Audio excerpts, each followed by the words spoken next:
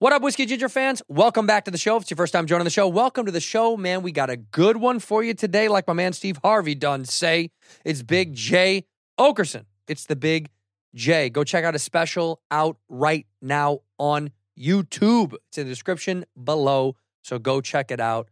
Check out the Big J in all of his glory, his new special out right now. Also, come see me and Bobo live. Me and the Bob are on tour right now. Go to badfriendspod.com, badfriendspod.com to see us on the road. We're going to be going to Oklahoma City, Louisville. We're going to be going to Charlotte and Durham and Indianapolis and Detroit. We're doing Philly. We are everywhere. We're doing 4 dates in Florida, 4 cities in Texas. We're going all over the map. Portland, Seattle, Spokane, and Nashville on 420. Nashville, Tennessee on 420, baby. Come see me, Nashville 420. Go to badfriendspod.com for those tickets. Enough rambling from me. Let's go to the episode. In here, we pour whisk, whisk, whisk, whisk, whisk. You were that creature in the ginger beard. Sturdy and ginger. Like vampires, the ginger gene is a curse. Gingers are beautiful. You owe me $5 for the whiskey and $75 for the horse. Gingers? Oh, hell no. This whiskey is excellent. Ginger. I like gingers. Ladies and gentlemen, welcome back to Whiskey Ginger. My guest today is one of my favorite people on earth. I say that for all my guests, but I mean it once again today. It's Big J. First time that's ever rhymed in all What's this up? shit. Hell yeah. First time ever. I'll take Cheers. it. You got Cheers. some sweet sauce there. I poured a little bit more than I should have for you, but It's okay. whatever. And a couple of DCs. You see that guy online? Kujin, that kid from New York? No. There's a kid online. I think he's a TikTok guy or but anyway, he does like it doesn't matter. Video shorts now. But he's like an Italian guy. He's like tall, and he talks about drinking DCs every morning, like the way he does it. But he's DCs. yeah, and he talks about, hey, how you doing? How's your sister? A couple of DCs get me going. He's very dude. The New York has made characters out of people that are just regular personalities. Oh, yeah. Like it inflates just a normal personality. Oh, because the middle of the country can't believe that's a real person. Right. You gotta go over here for the best sandwich. You're like, oh, I thought that was like a Dice character. Yeah, dude. No, it is funny that we've embraced these people on the internet faction as they become like larger than life characters, even though that's who that kid has been since he was born. Well, it's like Bagel Boss guy. Yeah. You know what I mean? And then like it is funny when they roll with like nobody understands moment in time, like with low like talent. Yeah. Like if you get famous for like infamy for like a dumb thing like that, Right. it's like that Bagel Boss guy's life is worse now than it was before he got popular. Yeah. Because now these people go, it's like, you didn't do anything. You were like nationally famous, and that's it, huh? You didn't do anything with it. Yeah, but cool. Well, because it didn't exist. It was just a moment in time of a funny small bit. The only way that those The things, Hatchet Hitchhiker made the most of his moment. bro, smash. Smash. I watched that on the plane. Smash. I couldn't believe that guy turned out to be an actual murderer. A He murderer lied. himself. Yeah, it's like the whole time he's talking about smashing someone with a hatchet. We're like, dude, this guy's the shit. It's seeing, and then also like being like, you know, when they show all the stuff, you have to go back like, damn, Jimmy Kimmel, or was it Kimmel? Yeah, Kimmel had him on. Yeah, it was like, you were sitting right next to a murderer. Yeah. And then like when they go back in the trailer for that, they had the best point, I think, of the whole documentary. The guy goes, yeah, we really kind of like overlooked like, honestly, like he saved those people. It's like, he was actually in the car with the guy who he did this to first. Yeah. He's saying he did whatever. And then his reaction to stop him was to pound him over the head 2 times with the back end and 1 time with the sharp end of a hatchet. And like, you saved that family. He goes, hang on. That's crazy. Yeah. But he did. You could have like subdued a guy. Right. Choked him out. Punched him once. Hit him with the thing once and then get his and then it becomes like maybe a scrum of some sort. Yeah. He just like buried a hatchet and then By the way, a hatchet to the head, doesn't that kill you immediately? I'm shocked the guy lived. You'd have thought maybe it was blunt as hell. Weak swing though.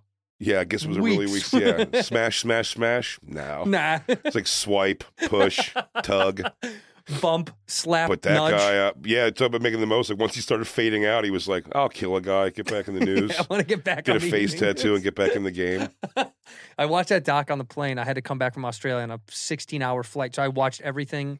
I watched literally every documentary, including not what's it called? This like it's the Supernatural series now. It's like Ancient Aliens. I have to Oh, look it up, yeah. but it's like a newer version about this. He was on Rogan, the scientist, and I can't remember his name, but I'm not going to be, but he talked about, you know, how like all these archaeologists have like continually disregarded his work. Right. But because he's just like, they're lazy, which I think is the funniest response when scientists have collectively been like, this isn't true. And he's like, nah, you're just not fucking in it, They're not dude. fine. I know. You're not deep in this shit. People who want to believe, they want to believe so bad. He needs it. I really fall into like the, you know, Howard Stern kind of like preaches this all the time. I don't think he always practices it, but I mean, I like to just think in the most basic levels of like, when you die, you're just dead. Nothing Same. happens. Yeah. If there are aliens, we have no contact with them. We've never seen them. They've never been here. Right. Like we'd hear about it. You would just find out. Somehow it would get leaked out. I mean, you find out if like a C-level celebrity fucks a trans person. You know Yeah. what I mean? Like Everybody knows. Yeah, you find that. I goes, you'd know if there was just dead bodies of aliens in Spread out in Nevada. Yeah, and they always, every time they have a documentary, they're like, they've declassified the footage. And then you watch the footage, and then like a lighting camera guy does a video and goes like, this is what's happening. Right. It's the shadow of that mixing with that, and that's why it looks like it takes off, because they turn and the shadow flies away. Right. You're like, yeah, that adds up. Yeah.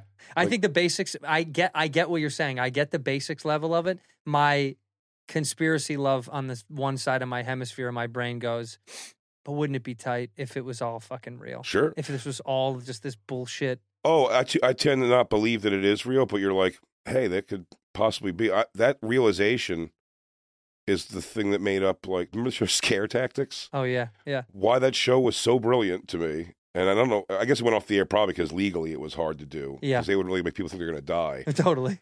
And the way they would do that I found interesting was like the psychology of it was one of the best ones. They were like, it was Ogden, Utah. I just remember that place. Yeah. It's not like you're in LA or New York or a place like in the world of entertainment where like this is fake. Special effects isn't around. Something happening is fake here. It's Right.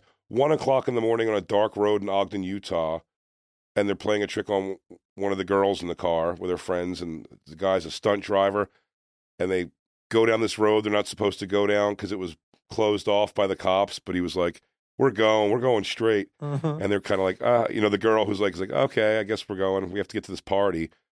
And then when they get up the road more, there's a vampire like eating a cop. Like it looks like, you know, it's like the cop's like bleeding and shaking, and they're, and then they chase them on motorcycles. The vampire, they jump on the hood of the car, and the lady's, it's not even just her fear. She's also processing like, okay, well, so vampires are a thing. Right. Like to see them process that, not only that, it's like everything you've ever Right. thought was like, well, this is just a fake movie character. Like, It's all holy real. shit, it's all real. And that's like the interesting thing of that. So it's like, that's a kind of conspiratorial thing that leans in. Yeah. Yeah, that's what I'm saying. So the same thing where it's like, wouldn't it be cool if it's all real? It's like, yeah, just the whole time, like, for sure. It's like if they live, you put on sunglasses and most people are aliens. Right. Oh, shit. A piece of me needs to know it's real just because it feels like too, I think without it, there's too much like harmony. It's almost too simple to be like, yeah, we're here and it's fine. Just and a big accident. Yeah, it's like, fuck that. That's crazy. It's got something else is afoot. We'll never find out. But I think it was like, Not in our lifetime. he went into this great, the one thing that he continues to say throughout this whole series, which I always find interesting, and I think this sometimes, especially when I'm overseas or I'm not at home, it's like, I'll be like, last time I was in fucking Hawaii, there isn't a day that goes by without at one moment me going, well, a volcano could fucking just hit and we'd be dead. Yeah. Like, that's it. I could just, this is it. Like, I'm trapped in the middle of nowhere. And then I think of that in my daily life sometimes of like, what if this was the day? You and I are sitting here, and this is the day that The Rock is like, it's fucking coming, dude. Oh, Fuck yeah, it. yeah. And they're not going to tell you. This whole idea of movies that we had over all these years Or of, Red Dawn is sort of, he goes, Yeah. look at this. He goes, I think there's Russians parachuting in here. You don't say. is that what that? No, I like that movies and TV shows for over the years for the apocalypse have always said like, there's a news report, like warning, da da da. Like even in the, what was the one with Leonardo DiCaprio, or is the End of the World where they fucking, Look up. yeah, look up, yeah, don't look up Don't or Look whatever. Up. It's like they had like all this, pre-planned shit on the news for months that it's happening. you know fucking well the government will never tell you when it's coming. No. If they know, they're like, all right, dude, don't fucking say anything. Well, they'd rather you be surprised, yeah. Or else Right. everybody starts like, that's when you have all those movies have. Like, it's like, all right, we have to drive to so-and-so. Traffic jam. Right, Like, right. Traffic jam for 8 states. Right. So what? No, the government's never going to tell you. The stone's just going to fucking collapse us, and that'll be the end of time. It'll hit the thing and Hey, ripple what's us a off. fireball coming here? Yeah. It's getting a little close. Yeah, it's real close. It's probably like a satellite or something burning out. Yeah, those Chinese those balloons, man. It's that hot air balloon. Well, you're right. I am also like, if we are meant to stay sheep in that regard, like I'm the best. I'm fine with that too. I'm like the best me audience out. for that. I've been saying with like that, like, but again, I'm happy some people pay attention and over give a shit because someone's got to.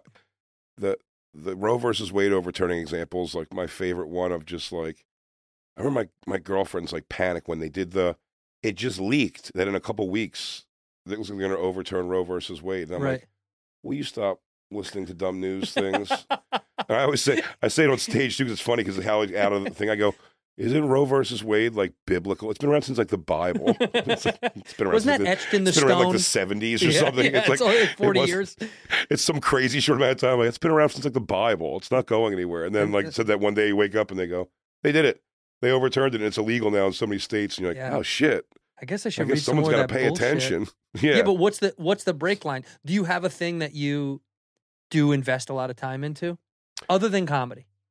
Like watching stuff like what outside in the world. Like, do you have like what's your little bullshit niche thing that like either you invest, like either your hobby or your collection or your fucking the thing you're obsessed over that has nothing to do with the business? Yeah, not obsessed with it ultimately, but I mean like what I find like intriguing and was watching those, but I'm starting to lose steam on them a bit now. Is the online hunts? Oh, the hunters, yeah, yeah, because like the more I watch it, and I went on one with a guy, we didn't catch anybody, but like. That's so funny. It's like a fishing trip where you didn't catch anything. You're So like, do I get my funny. money back for this? It was really like you went. I was like, all right. We were out at 4 a.m. on that boat. It was freezing. We saw a guy. I mean, a guy ran for his life from us, which was an interesting thing to see. Oh, Because like he never got out of his car, and when he realized, he was like, "Oh shit, this is what's happening." yeah. He hauled ass like in a car and like hit speed bumps, and his old car was like rocking when he hit those speed. And I was like, it was so Did he crash? interesting. No. But it was so, and he got into the street, and then you got to let him go. They said because like That's the you don't law. wanna cause. Well, you just don't want to cause. Unless it's a cop or something. a cop can chase you. Yeah, That's what for I'm saying. sure. But yeah, you got if the bounty hunter ones. No, if we would have went out there and did it, it would have been totally illegal. That's why I like Dog the Bounty Hunter because he acted like he had authority that a police officer would have. I It was know. brilliant. But you know where he got me? He'd always he goes, The "Hey, N-word? you want to smoke?" Oh yeah, Hey, remember that? He always goes, "Hey, look, I know we had to chase you down for 8 days, and I want a called you a cigarette? motherfucker and humiliated you in front of your family. You want me to light you a cigarette?" And then they got to do. He Yeah. assumes everyone can white trash smoke because they're cuffed. Right here. So they're doing like the. Yeah. Side smoke, one side. Yeah, dude, I like that. Did you have that growing up? Did you have people smoking inside your home? Yeah, Indoor smoking is a new level.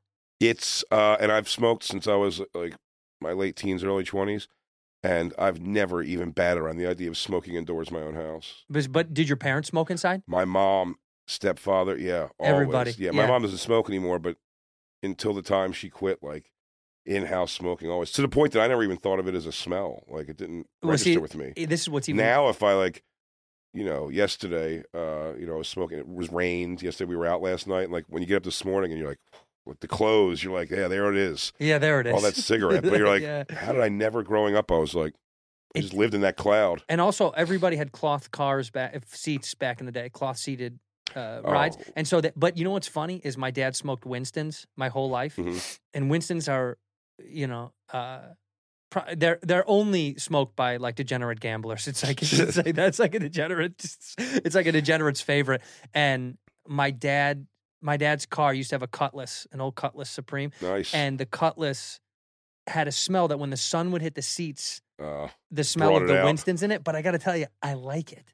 Like it does something to me. It smells like summer in Chicago in my mind. It's odd thing. Like I remember weird, like kissing someone, like a girl who's got whiskey breath. Oh, Like I said, I'm not a big whiskey guy at all, Right. but like for some reason I like that. Like I taste that. it tastes somehow. good. Yeah, It's interesting. like Very whiskey weird and cigarettes. Oh, Yeah. It's I said there's one delicious. thing though I learned young that like is a weirdly universal smell. Smoking a cigarette while taking a shit. Oh, yeah. It doesn't matter what your individual shit smells like or what your cigarettes you smoke, but cigarettes and shit is the same smell every time. And I remember one time in a smoking room hotel a zillion years ago, I think even soda was when he goes, oh, taking a shit while you're smoking is the best. And I did it. And I was like, yo, this is handing my dad a roll of toilet paper when I was a kid, like through the door, and the door would crack. And I go, oh, that's the smell, identical. Memories. Identical smell to my dad. That should be a commercial for Charmin toilet paper. It's handing your dad through the crack of a door. Here, Pop. Here, oh. Pop. Oh, my God. What I thought was interesting is my parents, my step-pop and mom and my dad, my stepfather still smokes Newports. Oof. My mom smoked Cools and my dad smoked Cools.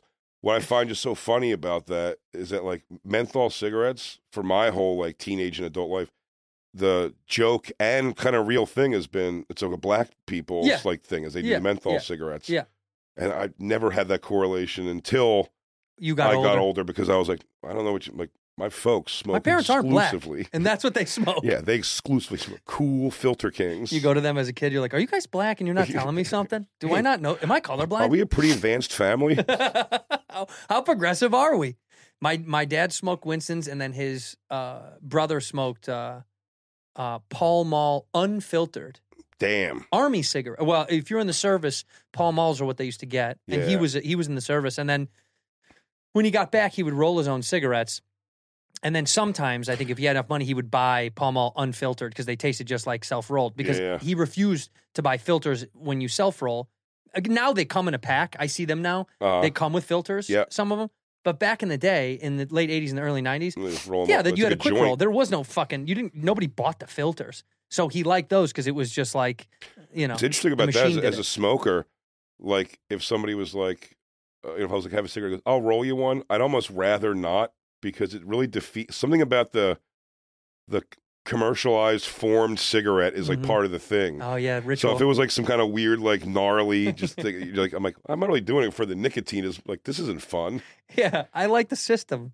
Yeah, so I could smoke my cigarette, point with it, look cool. Hey, You're these not guys over with here. The bad one, you can't point. No, it's all. You have to hold it a different way. The back's got like the tobacco falling out of it.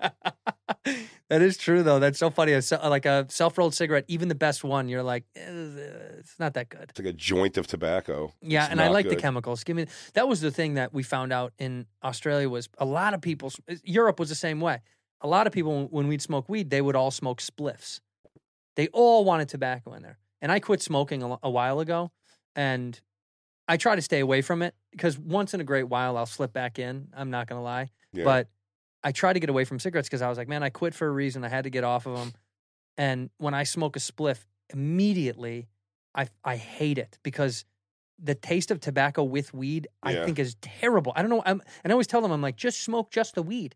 Yeah, I don't fully get the spliff I don't understand idea. that. What would be the point? You're like, smoke a cigarette after you get high. That's the fun of it almost. Right. You get high, then you smoke a cigarette. You're done smoking, and then you're like, oh, now I'm going to go outside and rip a butt.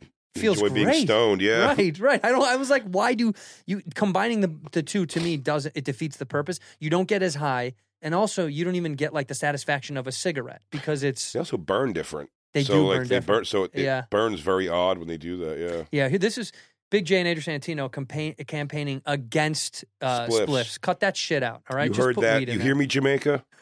You hear me? You listen up, Jamaica. Jamaica. No, I didn't like it when we had a couple of people, local guys that we asked to get weed, and I was like, can you get us weed? And there was one kid, one Irish kid, Mal, this kid, was a great dude who was one of the drivers. He's like, no, I'll get you weed. And I was like, how much money do you want? He's like, well, it's a ripoff, but I'll get you a deal. So I said, give me whatever you can. And then they had at the party, a couple of guys had at a joint. And I had to ask, I was like, is this from this bag or is this you guys? He's like, no, he brought it. And I was like, I'll roll up something else. I was like, I don't want to smoke good weed that I just paid for in a shitty spliff joint. Sure. I just want to smoke the weed. I was like, but by the way, weed in Australia, so hard to get. Oh, I bet. It's illegal apparently, which is whole country. Really? Yeah, I sound like a weirdo, but literally, we were smoking a joint out front of the hotel, and there's a group of us, and we're gonna go to dinner, and some guy was like, "Hey, you guys should go around the corner," and I was like, "Oh, we by the front door." I thought it was like a respect. Sure. Sorry, I don't want to get weed in the lobby. He's like, no, dude, it's this super illegal. There's cops, walking the strip right there. And I was like, what? Like they're gonna say something? Everywhere, to us? yeah. I In was this like, prison continent? what the fuck? I just, it's Is been this where we so send our long. garbage? Are you guys scumbags? Yeah. I thought this would be promoted. It's a prison planet? Right. No, but it was a big deal. And a couple of the people that we were with, unnamed people, were trying to get coke at this party. And another thing that's like, you forget, you're like, I'm on an island 17 hours away from anything. Yeah. So yeah, it's impossible to get stuff. So they were trying to get coke, and they were all talking about how expensive it was and all this shit. And I don't do it. So I was like, well, have fun, I guess. And he was like, oh, we're overpaying for this stuff, and I don't want to share with anybody. I was like, isn't that the whole thing about coke? Is you have to share it with somebody? Yeah, it's the thing, yeah. Yeah, I was like, so either Be you're the guy on coke? yeah, you don't have one dude at Why the do you party. guys not want to break dance? In here, we pour whiskey. Hey man, I love it when it starts to warm up in Southern California. It's been a pretty cold little winter for your boy, and I got to tell you, getting outside in the backyard with my pup is one of my favorite things on earth. To roll around in the grass with the old cubster, and Sunday Lawn Care makes it easier than ever to enjoy. If you're like me, you love spring. You may not have, anticipated how long or how short it's going to take, but get prepared, okay? Because the sunshine, it's a coming, and Sunday Lawn Care has got you covered. Finally, flowers are blooming, and Sunday is how you get it done, man. This spring, go to getsunday.com/whiskey. Enter your address to get a customized plan created just for your lawn. Whatever your lawn is, no matter how big, how small, or what size or directional diagonal it sits in. No trips to the store or hauling heavy bags since they ship straight to your home. You just need a hose to apply Sunday. You can fertilize your whole lawn in less time than it takes to watch an episode of your favorite TV show, Dave, which is out right now. And they only use ingredients you can feel good about. No harsh chemicals, no long waiting periods, or trying to keep your kids and pets off the lawn. Simply apply, let it dry, and you're back to enjoying your yard. That is my favorite thing because I love the dog, and I don't want her to suck up some weird, freaky chemicals, and Sunday has none of that stuff. It's easy and affordable. Some lawn care services cost more than $1,500 a year, but Sunday's full season plans start at just $109. And Sunday is offering our listeners 20% off. 20% off. Full season plans start at $109. You can get 20% off when you visit getsunday.com/whiskey at checkout. That's 20% off your custom plan at getsunday.com/whiskey. I'm not afraid to say it, but everybody poops. You might have read that book. You might have had that book read to you. And everybody does, but everyone has different kinds of cycles, different anxieties. They also have maybe constipation. Maybe you get nervous and you get diarrhea, or you're lactose intolerant and everything is going everywhere, dude. Like some of my friends. But hey, that's why you need Seed. Seed's DSO1 Daily Symbiotic supports healthy regularity, healthy motility, and the ease of evacuation. Open up and let it go. They're also increasing research on the gut-brain axis, which Seed is currently researching in partnership with Axel Therapeutics. Our capsule-in-capsule ViaCap safeguards viability through digestion for delivery of an average 100% of our probiotic starting dose to your colon. The outer capsule also serves as an elegant barrier to oxygen, moisture, and heat. No refrigeration necessary. Leave it on the counter. Similar to your gut, your skin has its own microbiome. Your skin is home to trillions of microorganisms and their byproducts, collectively known as your skin microbiome. You want your face to look good, and you want your tushy to feel good. Several of the probiotic strains included in DSO1 Daily Symbiotic were selected based on research which showed beneficial effects on skin and overall dermatological health.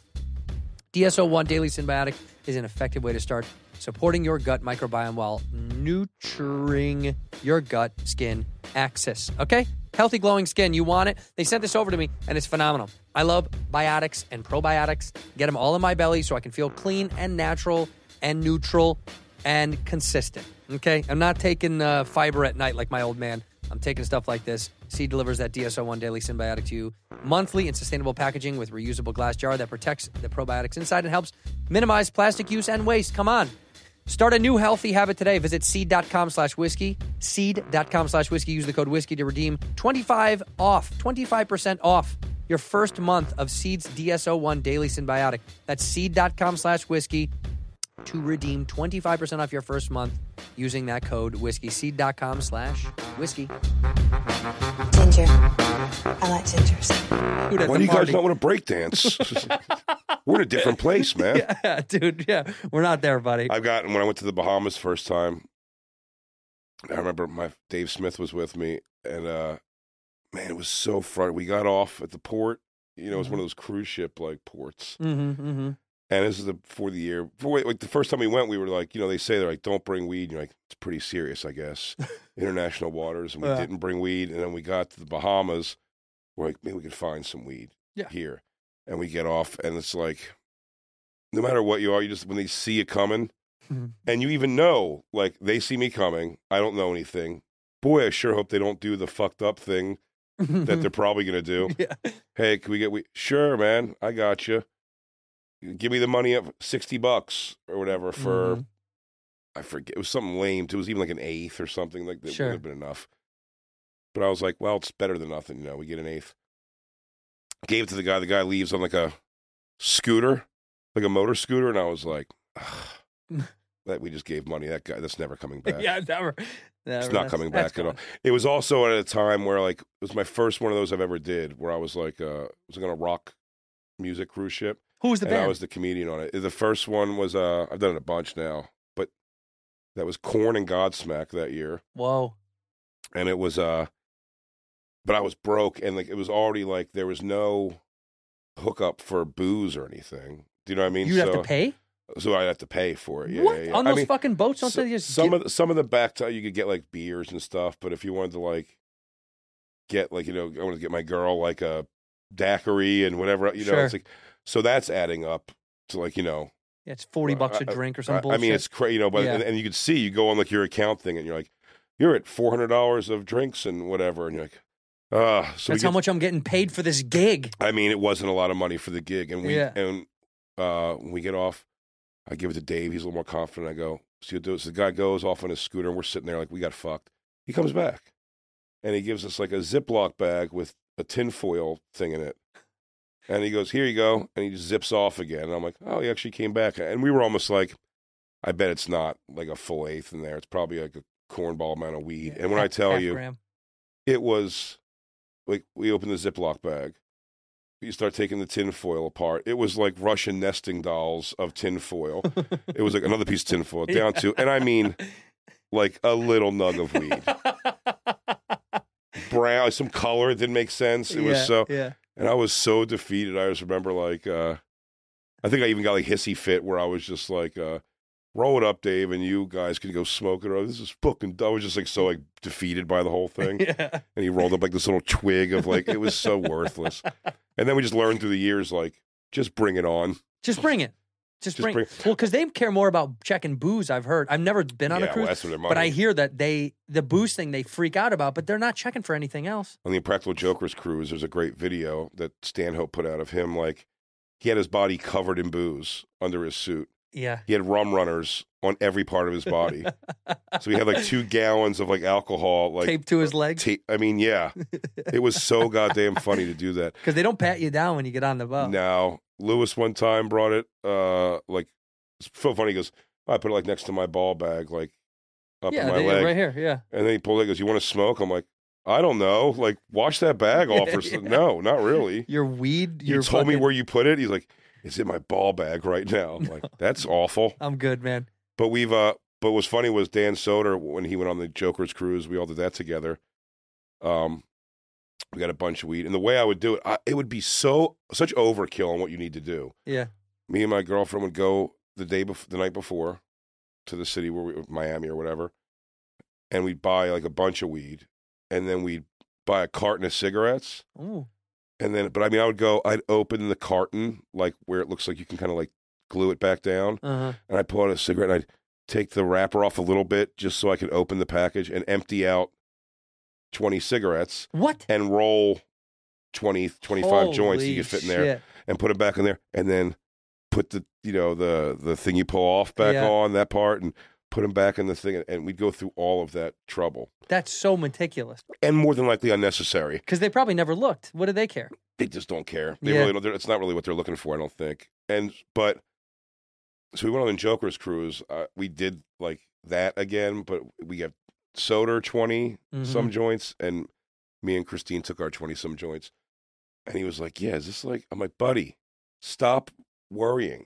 They don't care." Yeah, they don't care. This is my 6th one of these. They don't care. Right. If we were performing as like on Carnival Cruise Lines, they might care about stuff like that. But Sure. it was a chartered thing. They Yeah. don't give a shit. And then I think the second night, Soder texts me, or the second morning, he texts me, he goes, buddy, put your weed somewhere. They're coming down the hallways with the dogs. They had dogs? And they target Soder's room. Soder, thank God, he panicked in the thing. I think they were like, do you have weed in here? And he was like, no. He goes, you have no weed? And he was like, I have just like a little, like right here. And like he gave him like a little bit that he had. Soder. And he had to go. But it's so funny. They make it a whole thing and you have to go down. Like it's like you're in school still. And You they gotta go to the send you to principal's like, office. well, there is like, those cruise ships have like jail rooms basically. But there's no cops, right? There's no like who's the Maritime authority? police, which doesn't even sound Fuck like out of anything. here. Yeah. They got on those fucking 3-point hats. Hear ye. But I remember walking down. It's one of those he had to Wes go. Anderson movies where you're like, come on, man, I can't buy this. You But with the suit on? It is funny. You're an adult though, and you have to sit there in the room. And they go, you know, sir, that smoking weed is illegal, and you can't. And they have to go. It's like if it happens again, All right. there'll be a problem, and they let him go, and it's like not But a big also, deal. isn't there different rules at sea? Right? Maritime law. Yeah, so there's a maritime law for smoking pot. I would guarantee there's no chance there is. I would have to say that too. Yeah, what the fuck? There's probably not a maritime Can't law you for anything. Kill a guy in the ocean, and it doesn't Sure. it doesn't apply to any country. Some guy listening goes, "Yes, Yeah. just killed some fucking dude." And he goes, "Oh, thank God." He goes, Thank God. "You got to look at. Is that true? Yeah. Oh, then I'm fine. I'm good, baby. We don't have to move to Tucson. Stop packing." We were just in Sydney where we were at the port. The ship, that's where the cruise ships would come in, right next to Pier 1 where I stayed. And these cruise ships would fucking come in and they were like Celebrity X or whatever the other name is, not the good other one. And they were like, I went out to get a coffee. And one of the people from the boat company, you could tell was and I was like, oh, you tired? You need a late night coffee to, because I like drinking coffee late in the day. People think I'll drink it at 7, 8 p.m. Sure. People are like, what do you know? But I said to him, I go, oh, late night coffee on long night? He goes, yeah, tomorrow we've got the biggest cruise ship of this fleet coming in. And I was like, no shit. Well, I can see it from my fucking window. And he goes, well, this will block your view entirely. And we're joking around about blah, blah, blah. And the next morning, never in my life, dude. I know I sound like a guy who saw a moose for the first time. I fucking was stunned at how big that fucking thing was. It had like 10 floors on top of it. And when they opened the gates and let those people off, dude, I mean, I'm not trying to be mean, but when they're rolling off half of the cast of My 600-Pound Life off that fucking thing, it's like shocking how many huge overweight people in rascal scooters, they have to have the ramps to get them all off. Yeah. And they have separate ramps for the scooter people to get off. It really is tragic as a regular cruise is a fat person's like dream. Yes. It's really 24 hours a day. There is a buffet, But it's not just fat. This is like globally fat. No, this no, is like, no, for sure. Well, I'm saying I've seen Mike Fenoy, a hilarious comic, actually, when he did the Jokers one the first time, the Practical Jokers one, which I've done that, and I've done all these like rock and roll ones. Whatever it is, you just go into that buffet and you watch people like, I was calling them cruise nachos because, and I mean this, it'd be like they go to every station, like little spaghetti, a little slice of pizza, right, ribs. Oh, now there's like some Chinese kind of food, noodles on top of it. And then after all of those things, they go over because the very end of it, you could just crank like a hot nacho sauce on it. Oh, God. So it's just like whatever tour of Europe foods you have there, Right. these crazy things, and then just crank. It's so gross. So gross. It's tough to see, man. It's so weird because It made me when people sad. say that, also, I find the food to be not that good on cruise ships. How could it at be? all. It's, like I said, it's like a Golden Corral at sea. Right. But they, I think, like what it attracts is people who are like, they always go, "Oh, the food, the nonstop. You can get." And they're talking about abundance. They Right. don't mean quality. Right. They want gluttony. They just want to be able to eat as much as you can. And you can do that when you go to like it's hilarious. The restaurants, for the most part, at least when I saw it, the restaurants are just serve you the buffet food. Like they bring it to your table versus like you getting it yourself. It's essentially what it is. Yeah. But when we were having so much fun laughing the one time because they had lobster tails And also with the thing about the restaurants, like it's a menu. They give you the menu. And you can go, like, at any time, like, let me get 4 spaghettis, 3 of this, and they'll bring it to you. They're not huge portions, but it's why they'll keep bringing it to you. And I remember me and my girlfriend just, like, they kept bringing out these lobsters. I mean, they were 3 inches long. Crawfish, these lobsters. for sure. I mean, Crawfish, for sure. And it's like, I guess, can you bring 11? Like, bring 11 of them? And they would, though. They don't care. Yeah, they like, don't think about it. Here. Yeah. It means nothing to them. It gets me back in the days. Whenever I see cruises, it gives me this feeling in my chest of like when I used to do those Vegas rooms when I was first starting out, and they would make you stay in the fucking like, you know, the asbestos laden room in the half basement of fucking the Mirage, and you'd have to eat in the basement with the crew. Yeah. And there's no windows down there in the basement, and you get your little employee card, and you could do up to like, I think it was 2 meals a day or something. Like you couldn't have breakfast there, but you could do lunch and dinner. And remember that, dude? And you'd get paid like, I don't know, it was like $30 a show or something like that. And you'd go eat in the basement, and that feeling of the buffet, even the buffet felt like it was the leftover buffet from upstairs. Like it was what it's like what didn't make the cut or what they had left over. That sadness makes me feel that's what cruises look like to me. So I can't. It's what they are. I can't do it. Even when you do it, and I've started to get like, you know, I'd be going on there with a little more of like, you know, making more money. My name was a little bit bigger, and then it's when they start doing like, oh no, you got to go up to like the artists like lounge food, real food, and you get up there and they're like, oh, where they have tuna sandwiches, and it's just like more shit. No, yeah, it's even worse. It's green room food, like all of it. It's just like that kind of thing. It's they're so proud of it. Somehow the improv serves on the boat. You're like, isn't this just the improv menu at sea? Yeah, the fried improv, mushrooms. Yeah, I can't with that menu. The improv at sea. There's no organic way to fucking do this, but I do want to make sure I plug it before we get to, because I'm like I'll just keep going off into nothingness. But when this is out, and this will be out when you have a new special out, which is incredible. I'm not gonna kiss your butthole more than 3 seconds, but you're a phenomenal comic, and everybody needs to watch this because you're fucking great. And it's out. The name of it is Dog Belly. Dog Belly is out. I'm sure you explain more of that in the special. Yeah, Dog Belly. Yeah. It means? Oh yeah. Dan Soder actually like gave me the name as a suggestion. I was just going to do live from Skankfest, and now it's called Dog Belly live from Skankfest, basically. But you had to include the Skankfest in there. Yeah, you weren't going to pull that out. Yeah, we got to shove it down their throats so they know what we're doing. That should be the title, Skankfest. We're shoving it down your throat. Shove it down your throats, Skankfest. But yeah, it comes from like one of the bits, and Soder was like, it's such a great, because it's also the concern of having the name be something you have to watch the special to understand. Always in my mind, all I ever see with that is, I want you to take his face off. You remember in the movie Face? Yeah, and I'm like, is that what it's always going to be when you see the name in the special? You're like, corny. But I think the way it hits is like a different. So no, it gives. I like when I did that special on Netflix, and I said I named it Cheeseburger for 2 reasons. One, it has a bit in it about it, and the other side of it was Neil Brennan was talking to me about it when he came on the show, and was like, because I was like, oh, I don't want them to have to watch it, but he was like, yeah, but it's a phrase where who gives a shit? Right. It's basically, he's like, you're saying 2 things. One, you're saying this will mean something in the special. Also, who the fuck cares? Yeah, it doesn't matter. You're watching Big Jay Oakerson special. It doesn't fucking matter what I put after that. That's why a lot of times what I really like is who used to do this a lot. Oh God, I can see the comic in my head, but every one of his tours would be just like back on tour or again on tour. Instead of naming a tour, it was just like, fuck it, man. It's whatever. It's Big J on tour. Big J in your city.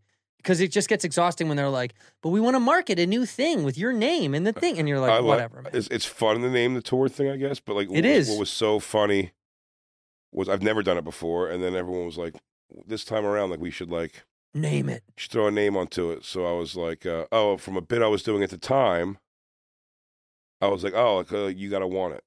You got to want it tour. And then as soon as I got announced, I did Kill Tony, and they bagged on me for it like hard, which was funny. I mean, it was hilarious. I didn't give a shit. I was like, yeah, I guess it is corny. And then I've never named anything ever again. And I think it's changed now because of the special coming out. They've changed a lot of the banners and headings and stuff. Sure. But like, it's funny doing phoners now. And they go, Big J's bringing his, you got to want it toward a thing. You're like, you don't have to. Like, You don't have to I do literally that. said that in 2018 or something. Yeah, like, yeah. let's just never talk about it again. Also, it's something that usually you threw away into the. It's like a phone call with like an agent or something where they're like, "What do you want to call it?" And you're like, da tour. And they're like, "Got it, great. We'll print it on everything." And you're like, "No, wait, I'm just filling time because I didn't answer that email you sent to me a month ago." That's really what it is. It's like most of the time comics are like, "I don't know, man. I don't have some grandiose vision." We're not as much as we'd love to be. And there's a cool thing about that. Like comedians, cool for the most part. People that I like too, tends to be by accident almost. Yeah. Do you know what I mean? So times when you have to put forward like a cool thing always feels fucking late. I just took my first like promo pictures in like 10 years. Yeah. I've taken them. And I get it. You see the picture and you're like, it looks cool, I guess. Like they just gave me a thing for a new like tour dates thing. And I'm like, looks cool. But if any of my friends had the same poster, even though I'd go, it's a cool picture, I'm like, when I see him, I'm going to uncork. Right. Because it's the class, it's like they end up going with like, it does look, I'm lighting a this one. joint. I mean, I'm lighting a joint. The smoke's everywhere. And, Right. look, and it's like all the dates down there. And I'm like, that's really putting forth an image that isn't actually.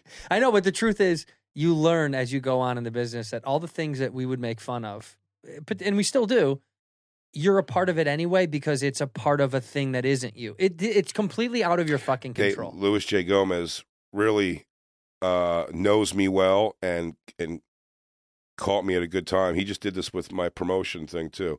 But when he came to my Comedy Central hour taping, he did the warm up for me.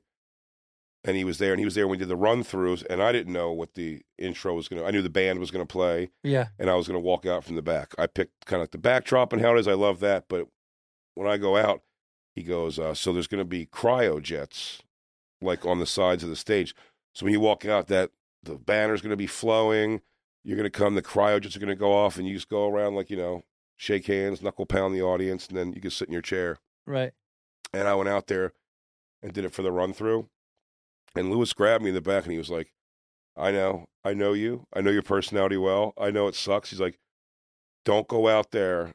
And he knew what I was going to do. I was going to go out there and while all that grandiose things are going off, I'm going to be like, I know, right? Everything's going to be like, this is dumb. And how dumb is it? He goes, you got it for that 1 minute, own it, and go out there and be like, what's up? We're doing this. And I'm like, it's so against the grain because I just want to be like, isn't this too much for Yeah. I'm just going to sit on a stool and tell dick jokes. This is the thing that like comics have to get over at some point is like, yeah, man, but it's also a show. And you're giving them a performance and it's a part of a thing. And It's like, I think it's hard to explain, but I know exactly what you're talking about. But in music, like you get to posture and it's awesome. Yeah. It's what we like. It's what every comedian wants. Choosing to put your foot on the monitor. Fuck yeah. One of them's on the monitor and the way you're holding the mic and that means something. Or the way you're looking at the audience. It's also maybe not calculated in each move, but you're calculating. I'm going to be up here like a fucking panther on the stage and like, like a rock god, people come, and then comedy's just you're supposed to be going like, I'm a doofus, huh? So to have that moment where you're like, from coming down from the ceiling and stuff. Like, dun. It's. But it also works. I never like when I was just like a mark for it or a person like watching comedy and stuff. A good example of that always is like Dane Cook's thing. I wasn't just like, what a jerk off he's being like that. I'm like, this guy's like a rock star. It looks rad. Yeah. Everybody unequivocally, every fucking liar can say whatever they want. Everyone was back then was like, wow, this is dope. Because it was huge. It was big. It kind of made you feel something different than all the other things you had seen before.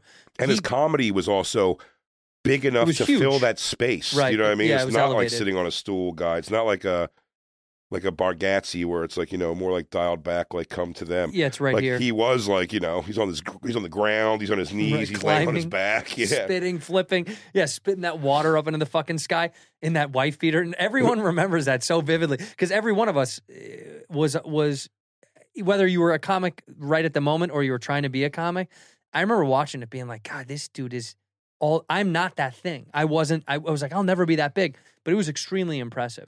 Meanwhile, on the other side of that coin is like Chappelle, you know, I'm speaking out of turn, but like he smokes on stage.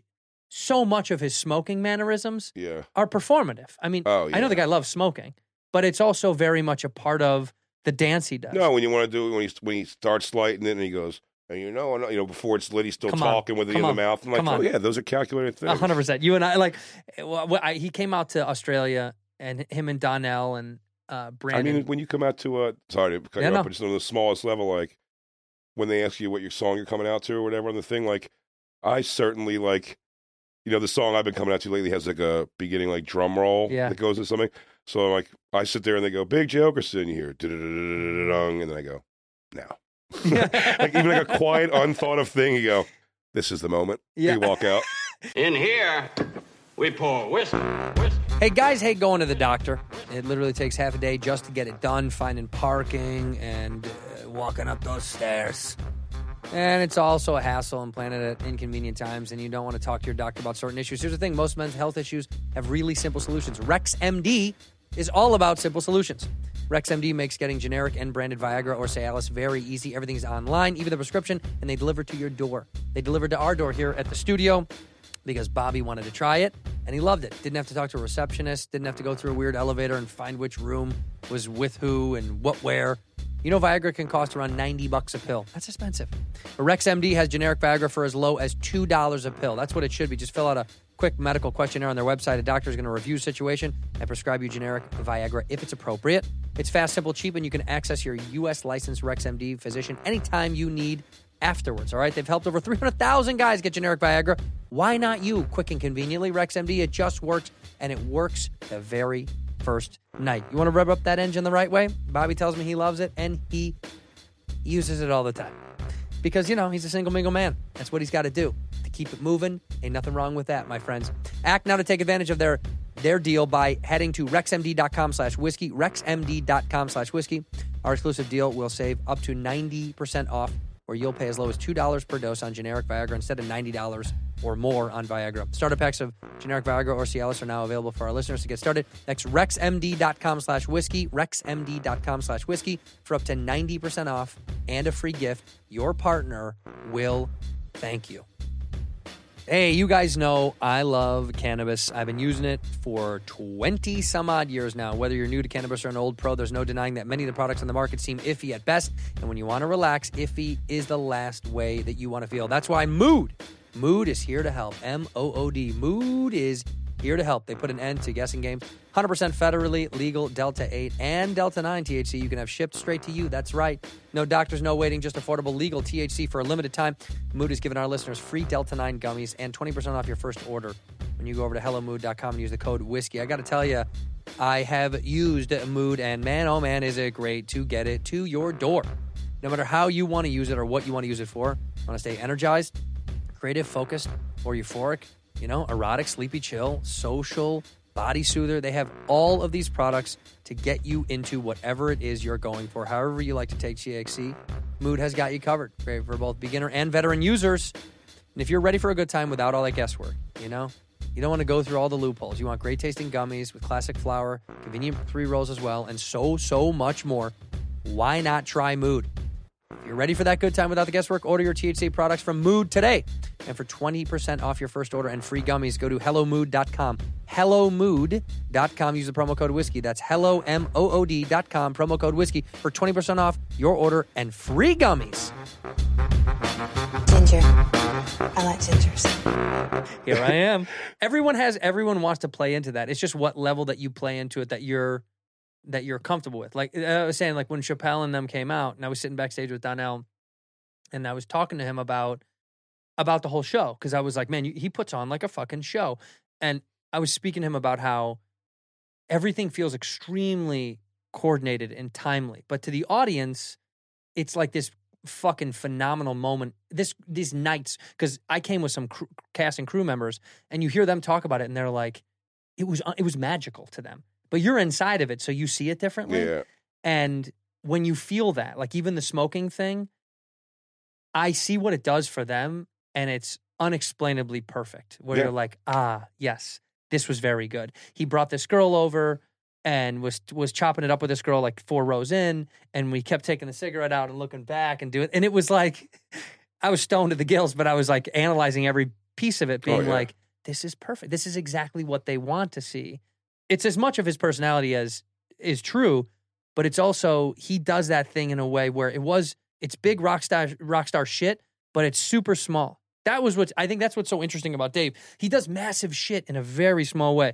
Oh, it's it. Trying to turn the big space into a club. You do something very similar, honestly. To compliment you is like, when you sit and you speak to somebody, the way you do it fills a big thing with a very intimate small thing. Super difficult to do, but honestly, you really do a great job of like, you're able to kind of hook into something or someone.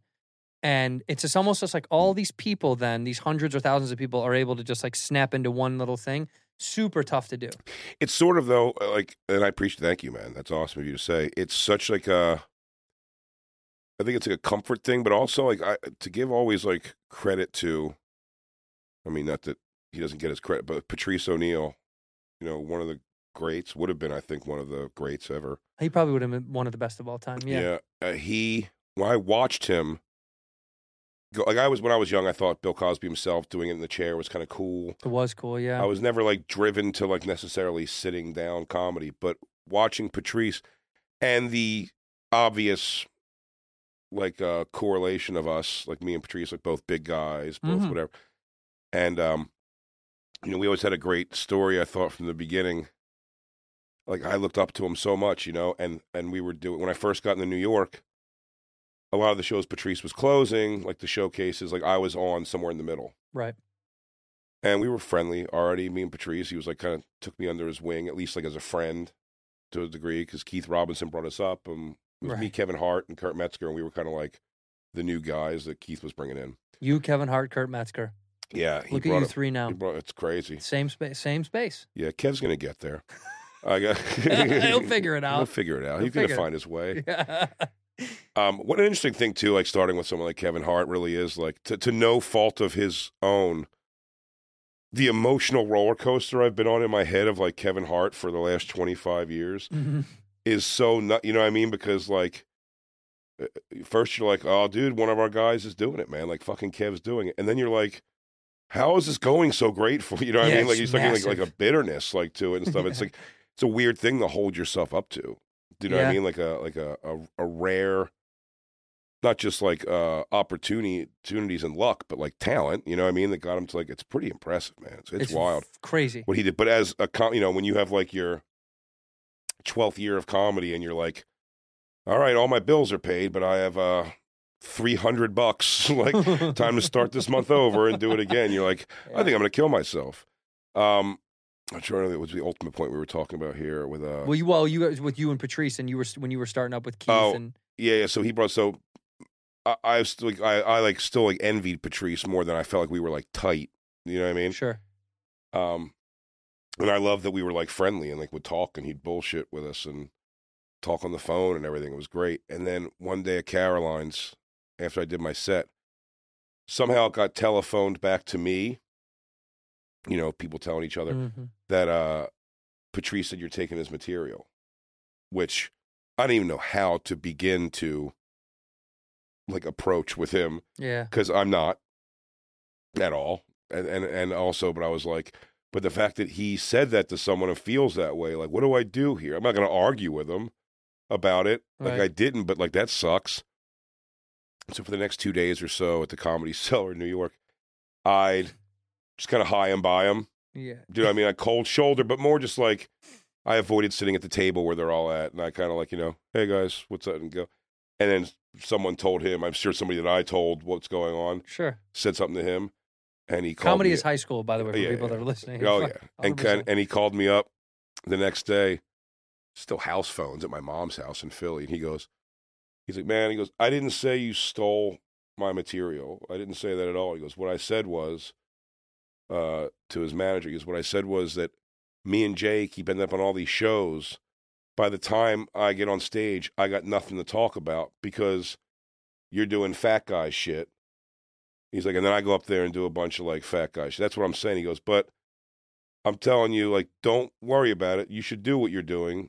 The young guys are supposed to like make us rise up. Yeah. He's like, I got to stop doing. I got more to say than a bunch of fat shit anyway. So I'm gonna stop doing that stuff so much anyway. And it was funny. He goes, basically, he was like, so you could have it. Yeah, you can. And have then it. I was kind of like, when you hear that, you're like, well, I want to be better than that too. I don't want to just do it I don't either. want it either. But it was so funny the way that comes back to you. But it was that was kind of a cool moment to watch Patrice like change his thing. But also, I watched Patrice go from a standing comic to sitting on the stool. Yeah. And at a place like the Comic Strip, like these kind of intimate New York venues, watching him do that and the difference in the audience with him, because he's an imposing force and it's aggressive comedy.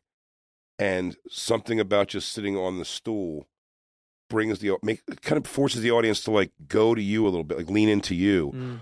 Whereas, so I started doing that for the same reason, because I go, the reactionary difference from the audience, from me looming over them and being like, have you ever sucked this guy's dick in the car? Like, seems more like they're like, whoa, versus sitting down, like almost like with your back thing, like, you've blown this guy in the car before, yeah? And they're kind of like, yeah, it's like it's like more of an ingratiating, like it's just like, it's not like I said, like a big presence of a big guy. It sounds like you're bullying them, you know what I mean?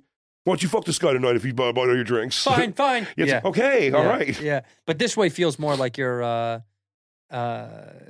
it's like voyeuristic almost, where you're seeing it and then giving your peace of mind about it, and then they can choose to be like, well, I'm not just because I bought it. Then they get the opportunity to kind of have an equal hand. Yeah, we're all sitting. Well, because already on stage, whenever people talk to people, it already feels looming. You're above them. You're louder than them. There's all these elements of communication that already are intimidating. So when you're sitting, it does do a trick to people a little bit. That's like, no, I'm not gonna fucking attack you. I'm sitting. I can't punch you. I'm sitting. Oh, he's just asking a crazy question. Yeah. It's just like being on the bus. And also like asking with the tone of, I mean, exactly the same thing of like, hey, have you ever jammed your hand up your boyfriend's ass before?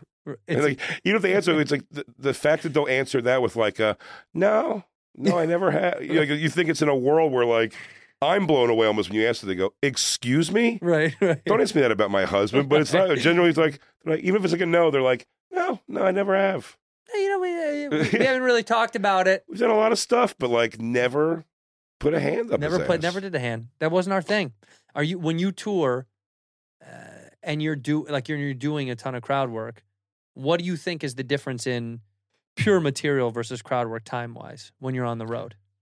Like, are you dedicating? Well, now it's like, I've just never, whatever reason, man, whenever I've sat down and done, I do envy this. When I remember here, like a Bargatze or something like that when we were younger, like, we'll do a couple hours of writing. Soder, even to this day now, he goes, get some writing done and then go over here. Yeah, but I see him when he writes. He's just sitting there in the mirror jerking off by himself. But I really can't, like, I just know, I may be being a bit hard on myself, but just in my experience, whenever I've sat and been like, try to do that thing, goes, all right, let's go. Like, smoke a joint, let's write some comedy. When I come out of it and like read it all, it ends up being the equivalent of like airplane food. Like, it's like, these subways are nutty. I tend to think on the fly much more uniquely, I hope, and also like referential and things. You know what I mean? Like, it moves around like a little bit like better if I'm kind of thinking quick. Yeah. In the moment, I stay on my toes and it keeps me going. And that's how I write. It's like I'll have the concept. I ask somebody a question and it just builds into something. And then I remember a story of mine that correlates to that. Totally. And kind of do it like that. So it's like. But you take notes down afterwards? No. You don't listen back? No, that was the hardest thing about the pandemic with this particular special. Was like I had to learn it twice because I was doing it and then 3 months of nothing. Yeah. I think it was at least 3 months, no gigs at all.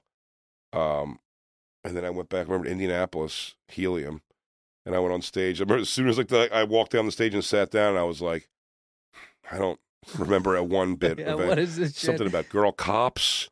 I had a thing about that, it was girl like cops. Yeah, and it was like going through that, like trying to relearn it again was kind of a pain in the ass, which I really should like at least. But I don't know, like, and I don't think every comic has this, and it's good. They shouldn't. watching this and watching this special down to like edit it, I just can't, man. I have a hard time with myself. Oh, hate it. watching What do you mean myself. hate it? That's Like, the is worst. that what my voice sounds like? Yeah, is I that hate how I that. sit all the time? And then I'm thinking, well, change this, and I stopped getting into that where I'm like, change these angles because like I look like awful. I look fat from that angle. And it's so funny. Like the audience knows exactly what you look like. Yeah, they've already made up their mind. Even in the dumbest thing of like, if a girl thinks you're attractive, she thinks you're attractive. If you're not her thing and she just thinks you're funny, she just thinks you're funny. It's got nothing in my mind. I'm like, what if they find out when I sit down from the side, like I'm kind of wide front to back. I'm a heavy guy. They're like, they know. Yeah. Like they already know. But in my mind, I'm like, they're you're seeing through my trick. Right. I'm exposing too much for you guys. But it is true that you do get over analytical of like when you cut down a special. It's a fucking nightmare. I mean, but Any kind of editing. I went to that Burt Kreischer roast thing last night. Oh yeah, how was it? It was great. They edited it great, but they have to edit it. You know, I mean, I did like, I guess it was up to like 20 minutes almost, like 19 When did you guys minutes. shoot that? It was like a couple months ago. Yeah. December. Yeah. When I did it, I was like, I had all this, and like when the edit comes out and stuff, no matter what, you're just like, thought I had a couple other great things in there, but it's not my call. It's fine. But it came out great. They really. But that did happens all the time. I mean, that's just because I do a lot of, They have to cut. It was 20 minutes. I think everyone's supposed to do like they 4 don't or have a 5 choice. minutes. Yeah. But it stinks when it happens in like in TV or film stuff that I do. That it's agonizing because you'll go, the best version of that joke they left out. Like I just got sent something I did like this indie movie and they sent me a cut. House Party. Yeah, no, that felt like a fucking indie movie. I just thumbed through it the other day to see because I still didn't fully grasp if it was a remake or not. Yeah, in a It's way, a loose. It's a a way, loose retelling. It's supposed to be kind of like the new generation's version of the thing, and yeah, it's tough. They did the dance scene, which is the one that bummed me out because I was like, you either got to make these are dancer kids or Yeah. having a dance scene in the middle of it just to nod to Kid and Play was weird. It was like paying that. What's funny about it was like the original for people that grew up with it was so like iconic, and I think part of the reason it was iconic was because those two cats were actually friends and were performers together, and it would be like you and one of your best friends doing a thing. Yeah. So now it was casted, and those two dudes are both good actors in their own right, and Sure. that doesn't matter. The point is, there was no pre-existing relationship that bonded them off camera. Yeah. That's what made Kid and Play so fucking good. We're doing Was a few movies together, yeah. yeah, but that's who they were in real life. So it was kind of like you were taking art was imitating life, and in this form, it's art imitating art, which was like it gets so subversive. You're like, what are we? That's why you were like, am I watching a fucking remake of the thing, or is this supposed to be not? Is it just called House Party? Right. And it's like a different movie. It's nodding to the original, but it's not.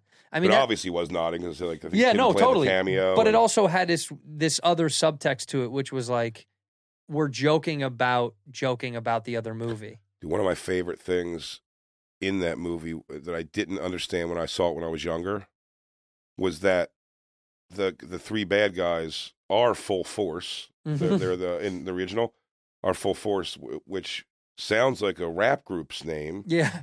And then I don't know if you remember that Full Force is like those big, muscular, scary guys. Yeah. It is the softest R&B music ever. It's like Boys to Men. Yeah. It's it is crazy how soft it is. is. Those guys are like big, like, there was the big scary punks coming to like fucking beat up Kid and Play. And they're all cried out. Remember that song? Yeah. That's them. Yeah, It's that Lisa Cult Jam and Full Force, them singing. Yeah. The song that the big dance happens to in the original, the dance scene with the girls and the guy and Kid and Play, that's Full Force. That was Full Force. That's Full Force also. Yeah, it's such a weird but again, that's a fun kind of what a fun time it looked like in rap too. I watched the was it the Salt and Pepper documentary? But that's documentary, like the movie they made like a Lifetime. Lifetime started doing movies of like 80s rappers. Oh no shit. Which is pretty funny. But the plugging in of making sure you see everybody like in some capacity, the way they got through that was like Salt and Pepper, you're here at your first ever award show. and like the over explanation narrative. Like, you're at your first award show. Come over, your green room's over this way, or your dressing room's over this way. And they walk by, and they're like, oh, hey, Heavy D and the boys. Oh, look, it's MC Hammer and whatever. Right. And As they pass by every just door. passing by people, Right. yeah. And in the beginning of that movie, I guess it's like a true thing, that it was a Sears call center in Queens, and it's Salt and Peppa worked there together. Mm-hmm. Kid and Play also worked there together, and Martin Lawrence. What? Whether this is true or not, but this was That's in the, awesome in the if it movie. It was, but again, like the those Lifetime movies are the best, because I think Salt already worked there, and then Peppa like got the job, and she was like, "Girl, sit here next to me at this like call center," and she goes, "Go on, tell me everything about everybody," and she's like, "That's Chris and Chris over there. They go by Kid and Play." He goes, "They call themselves Kid and Play. They think they rappers and dancers." And that's Martin Lawrence. Everyone's full name. He goes, He think he's that's funny. Martin. Exactly. He goes, "This guy thinks he's a comedian." And then he stands up and says something funny. Go, "Oh, crazy Martin Lawrence." But somehow those movies, if they weren't like that, you'd be annoyed. You're like, come on, let's talk about Martin Lawrence. You're not wrong. You do want to say, he goes, "Are they even going to say that they work with Kid and Play?" Right. And you're like, You "Oh, need there it they to are." exist. And then the guy has like the high top, like, "Oh, they did a kid, and look Play at he's right guy." there.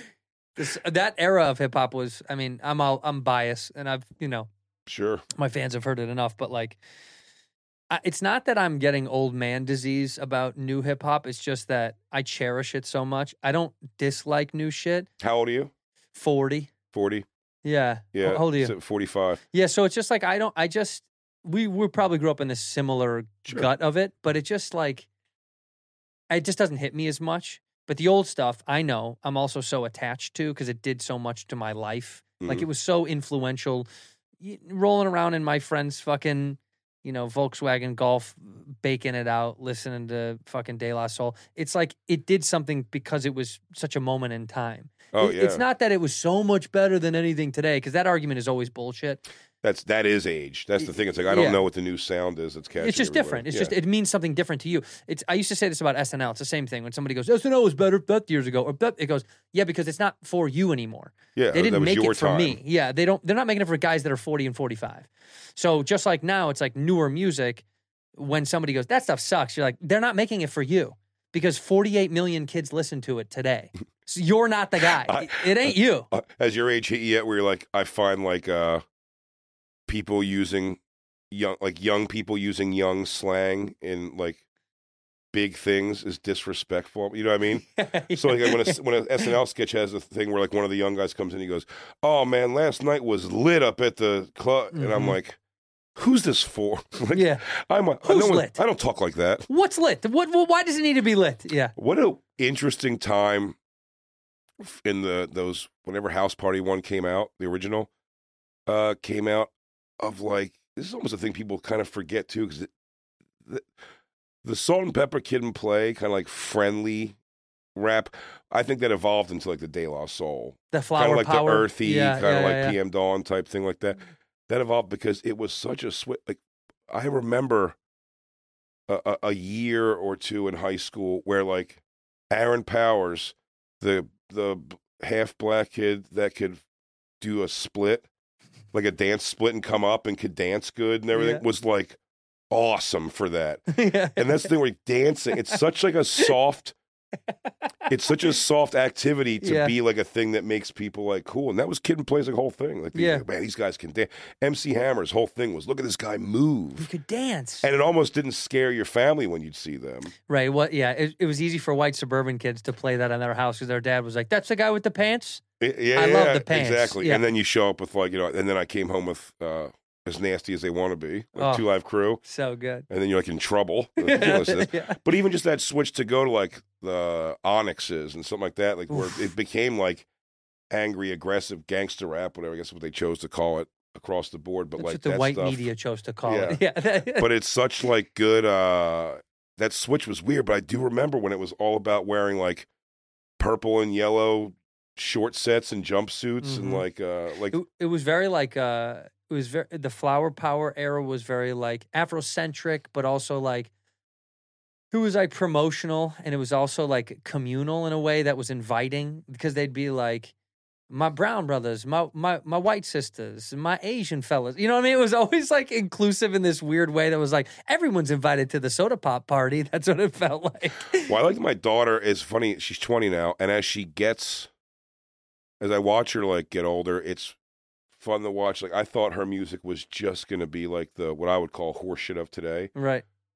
But you do have an effect on them. You know what I mean? Like my daughter, like when she'll put her iPod on, like stuff that I played for, you know, even like Iron Maiden songs or something will pop up and the White Stripes and whatever. Right. She got like into it in some way, but I don't know. Like, do you guys go to shows together? Yeah. You do? Yeah, I'll take her. We just went to Rage Against the Machine. Doesn't that feel incredible? Oh, it's so awesome. Like and those she loves moments. That's fucking so cool. And she loves it. Because she's an adult. That's like you can show her the thing that you liked as a young adult that you were like, I don't know if you did it, but like for me, it was like I never did that with my parents. I never shared any of that fucking shit. It's like my parents hated. They were like, "Who are you going to see?" Taking my parents to see Guns N' Roses at MSG a couple years ago was a pretty cool moment because on the way there, even talking to them, I go, I remember bringing home Appetite for Destruction and you being like, "What is this noise?" Yeah, exactly. And I was like, and you go, now it's considered classic rock, and you're like, of course we want to go see Welcome to the Jungle and whatever. And I'm like, but that's only now. You can only do that now, which is so funny. It's like now I can take my parents for stuff that I like now because we're both so grown that they respect you enough. Yeah. But when I was young, it's like I could have never convinced them to never. They would have never come along to a thing. They would have never thought about even doing it. But it's like they put me in jail for fucking smoking weed, and now my mom has had edibles. It's just like. Remember when you used to fucking yell at me about this shit? And they're like, well, it's different. It's different. It's a different time now. Yeah, no shit. Yeah, they, my parents were, and my parents never really did. They weren't like, they smoked cigarettes. They weren't drinkers. They weren't pot people at all. Yeah. I got my mom, they both worked in a hospital, so like, you really couldn't. And, but yeah, alcohol was never a thing. I never drank underage at all, really. It's so weird. Never partied. I don't have any of those, like going to the woods things and stuff. I would like try to go to the party and then just like, walk around. But I thought pot, my dad was sort of deadbeat when I was younger. So like I always equated that with that he smoked pot. Pot was deadbeat. He was like a pothead guy. Right, so I was like, that's what losers do. And then Look at you now. And then I got it and I was like, oh no, it's pretty great. You know what? The old man was right. This is better than raising a child. That's what I used to say. My dad went to jail for coke and I was like, you were your kid and you're like, who would leave a family for coke? And then you do coke, and you're like, I guess this all adds up. Yeah, man. Kurt Metzger used to have a bit about that. It was like when someone's like addicted to heroin, like those intervention shows. I hope I'm not massacring it too much, but it was just like when they go, I don't understand it. Like he had a family, he had a wife who loves him and kids, and I was like, why? Why would he turn his life over to just doing heroin? And he goes, and I always want to tell them, like, you're so close to the answer. It's that heroin is better than all those things. It's just the truth. Because heroin is just better than that. Burping a baby and getting spit up and then they're crying all night is better than just sinking away into the Led Zeppelin album. It's true that it's sad that you're like, all these responsibilities, I get completely why young parents are like, I think I'm going to party away and not pay attention to this. Yeah. My dad was 22 or 3 when he left. And he went to Florida, and then he came back and married some other lady, like an hour away. In Philly? Like outside of Philly. Yeah. Okay. We were in Philly, and he moved like outside of it with this lady. Respectfully, he's like, I'll come close. I won't be right there. I'll be near you guys. Yeah, I'll be near you. Yeah. Don't complain that much. I probably won't show up often. I'm not too far. Is he alive? Yeah. You talk to him? Yeah. You're good now. Yeah, it's like we're good but I did have to completely like fold to the idea that like he's never going to quite get it. He's not going to apologize for the way he was ever, and he's going to go. And I could acknowledge that I'm like, he's a charming guy. What's fun now is like discovering, I took such at face value so many things he would tell me when I was younger. Because it also takes a while. Me and Soda were talking about this a lot. When the dad leaves, his dad, same thing. Both named Gary, our dads, both left in the same way. And we're kind of deadbeats. Yeah. And in that way, but like when I was younger, like it was almost like he was the coolest for not showing up. He goes, Dad can't show up. He's probably getting pussy or kicking someone's ass, you know? And it's been funny, like, re-saying things, like the new perspective on things as you get older, and you've been saying your whole life, and then it changes, you know, and my dad was like, I thought he was fucking cool and fun. And then in the hindsight now, when you watch it, he goes, no, he was like a bum. Like, I'm like, this guy fucking rules. I'm like, and he would tell me these stories that are just definitely, it was, so I sit here at 45 sometimes going like, you know what? He probably did get kicked out of the Navy for smoking pot. I don't think it was because he got caught smoking pot with David Bowie on a stoop in France. Like, do you know what I mean? It's like, that's probably not true. Yeah. He probably did have an argument with that guy in a drive-through that one time, but I don't think he pulled his door off by the hinges. Like, you know, I was like, my dad was actually pretty good at playing pool. I don't think he beat Minnesota Fats one time in a dark bar he wandered into somewhere. And those were the ones he gave me, and you'd be like, but when I was younger, I was like, Mom, Dad can't show up. He's probably playing in a tournament against Minnesota Fats in pool. And your mom is like, she's like, he didn't show up because he'd rather do something else. Right. You're like, no. Nah, that can't be it. He's stuck at the tournament. They last so long, Ma. You don't get it. It is He's in funny the how we finals. glorify that. We do glorify my dad being in jail a lot when I was a kid. I glorified it. Like, it was cool. I used to tell the stories that I would hear from him about getting into a fight with his cellie. Like, I thought that was amazing to be able to tell that to somebody. And you could imagine letting a child down by going to jail for a couple of years. Like, oh, that wouldn't be cool. Yeah, no. When you're older, it's like, Dad's in the joint. Yeah, he can't help but beat the shit out of a guard. Try to grab his dick, you know? They do weird shit like that. He's going to get more. man. Yeah, he's going to get more. They're probably going to stack some more time on there because he kicks so much ass. Hey, you bud, want it to be I true. can't get out. I kick too much ass inside of here. Love ya. It is funny you glorify the tragedy. I seriously was the kid that waited on the stoop and he didn't show up. I was one of those kids. Me too. Legitimately, like, would be outside and his car never came. Kurt Metzger would, like, when we first met and I would tell my story, he just always laughed at that, only because he had his own screwy family, Kurt. But he would just get a picture in my head and I would go, you're not wrong. Of me. So my mom was young too. And like, so my grandparents took care of me a lot. So it'd be on their stoop. Right. I'd be like, that sounds outside right. in Philly, waiting for my dad to come. They're the best. My grandparents. My grandmother just passed away. My grandfather passed away when I was 10, but they were such good fill-in for like what I needed in that regard. Yeah. Like, what do you call that? Just some kind of like normalcy. You know what I mean? Yeah. Like, my mom was broken or so, like, but they would sit there. They knew he wasn't coming.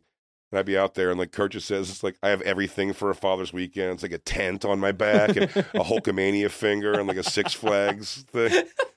He's so right. It was almost like, and I remember the game was, you know, it was like a T, the top of the street. Mm-hmm. And so I'd be on my street, and the cars were either coming from left or right at the top street.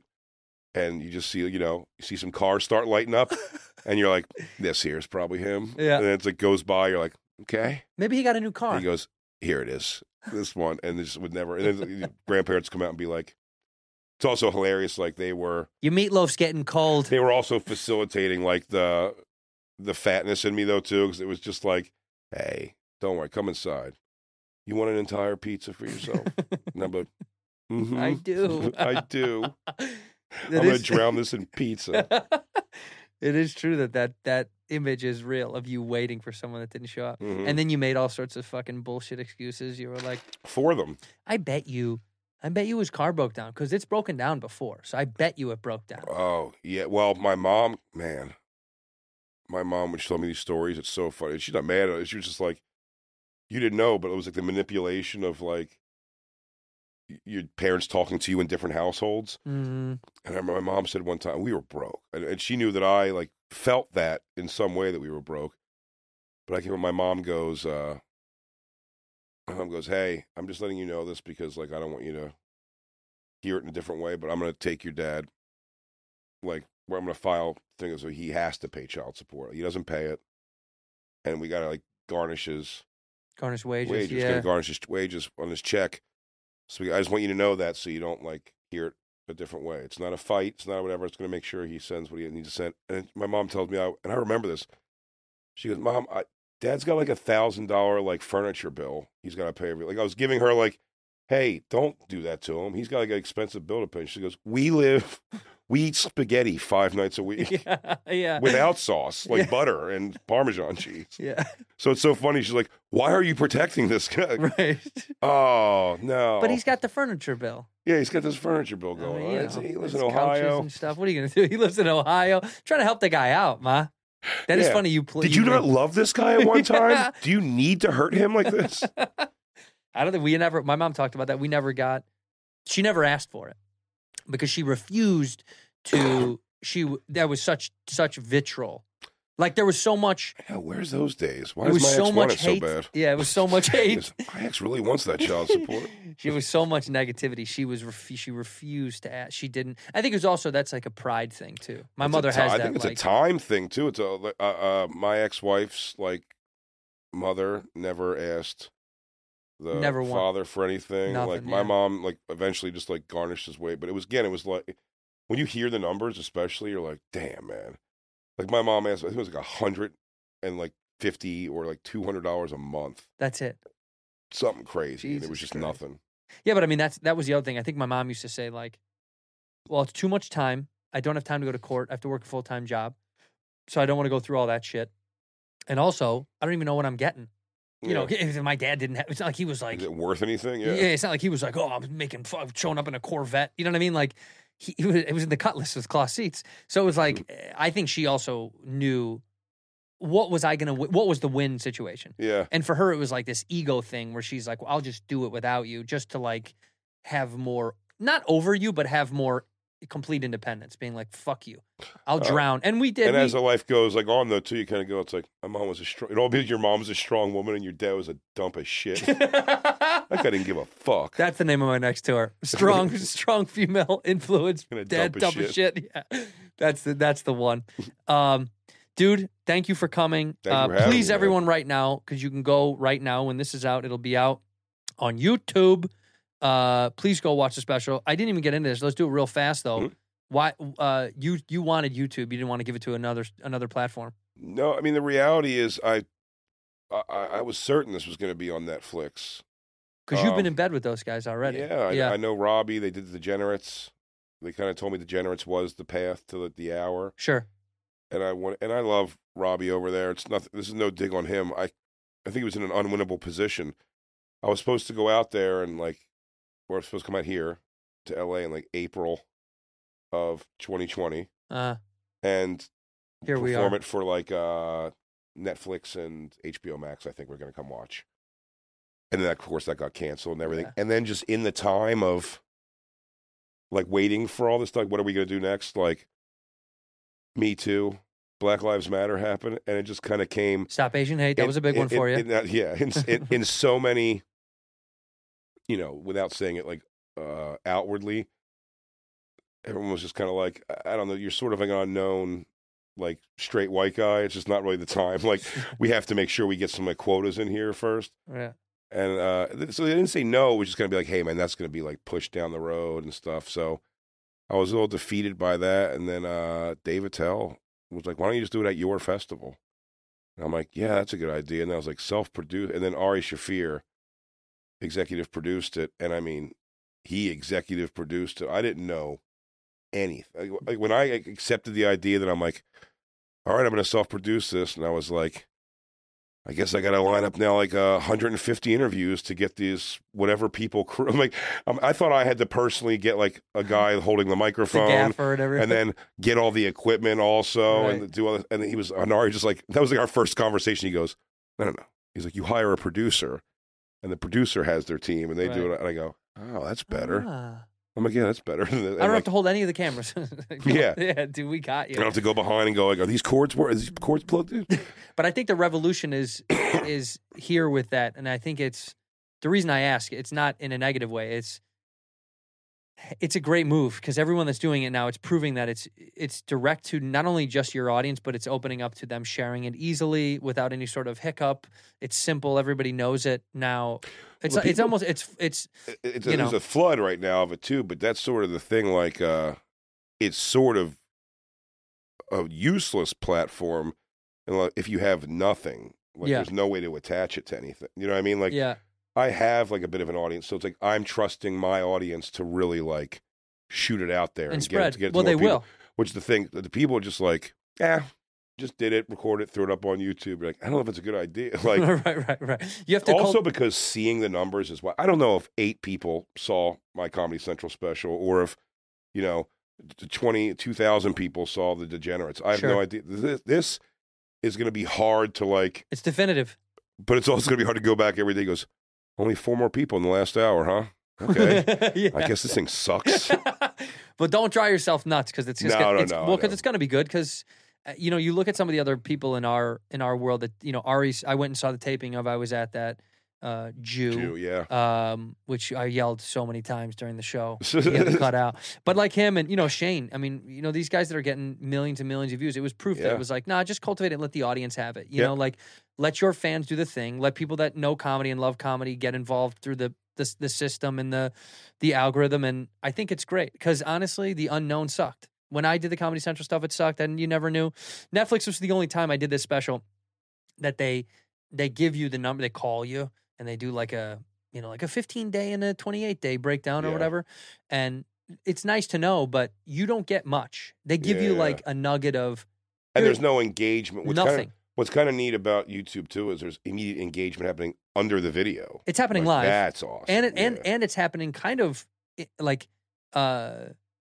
it's incestuously might not be the right word, but it is like inside of itself. Yeah. The engagement of people talking about it to other people and then using it for other stuff. It's really wild how the world works like that. On YouTube, it's good. I'm excited for you, dude. Go watch it right now on YouTube. Please go watch it. Also, if you're on tour, are you touring around a little bit right now? Yeah. What's your website? BigJComedy.com for all my dates. Yeah, I'm nonstop on the road. Go to BigJComedy.com but watch the YouTube special right now. We'll also put it in the link in the description below so you can see it. We end the episode the same way.